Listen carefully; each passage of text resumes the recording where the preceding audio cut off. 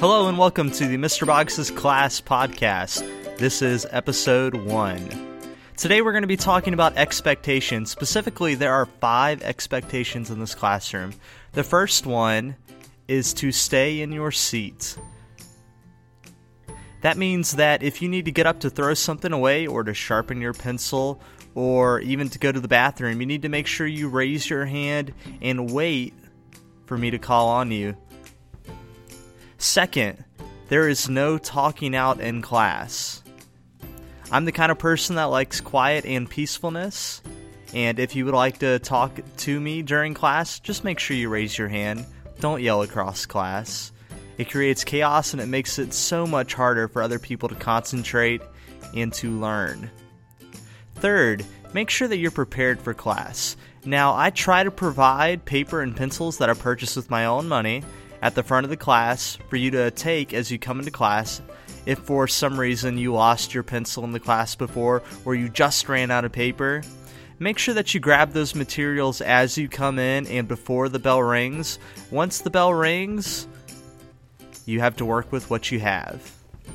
Fourth on the list is to make sure that you stay on task. We have a lot of work to do this year and a lot of things to learn, and that's not going to happen if you can't stay focused in class. When we come into class, it is time to learn. If you want to socialize, do that during passing time or in lunch. When we come into class, we need to be focused and on task. Finally, the last expectation is to be respectful. Now, I'm sure that's something that you have heard in your other classes, but it is the most important expectation. In this classroom, I will do my best to respect you as a student. And I expect you to respect me and respect my classroom. Now, what does respect look like?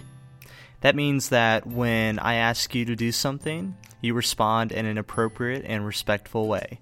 That also means that when you talk to me, I will do my best to respond to you in a respectful way. Now, what does it look like to respect a classroom? To respect a classroom means to pick up after yourself at the end of class. To make sure that you don't mess with the plants. Don't write on the board on your way out of class.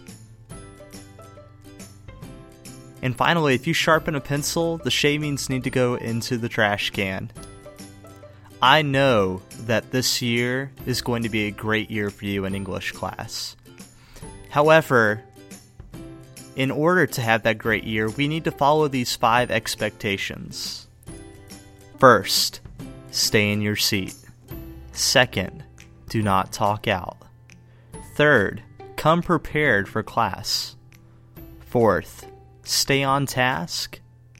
And 5, respect yourself, your classmates, your teacher, and the classroom. Thank you. This is the Mr. Boggs' Class Podcast.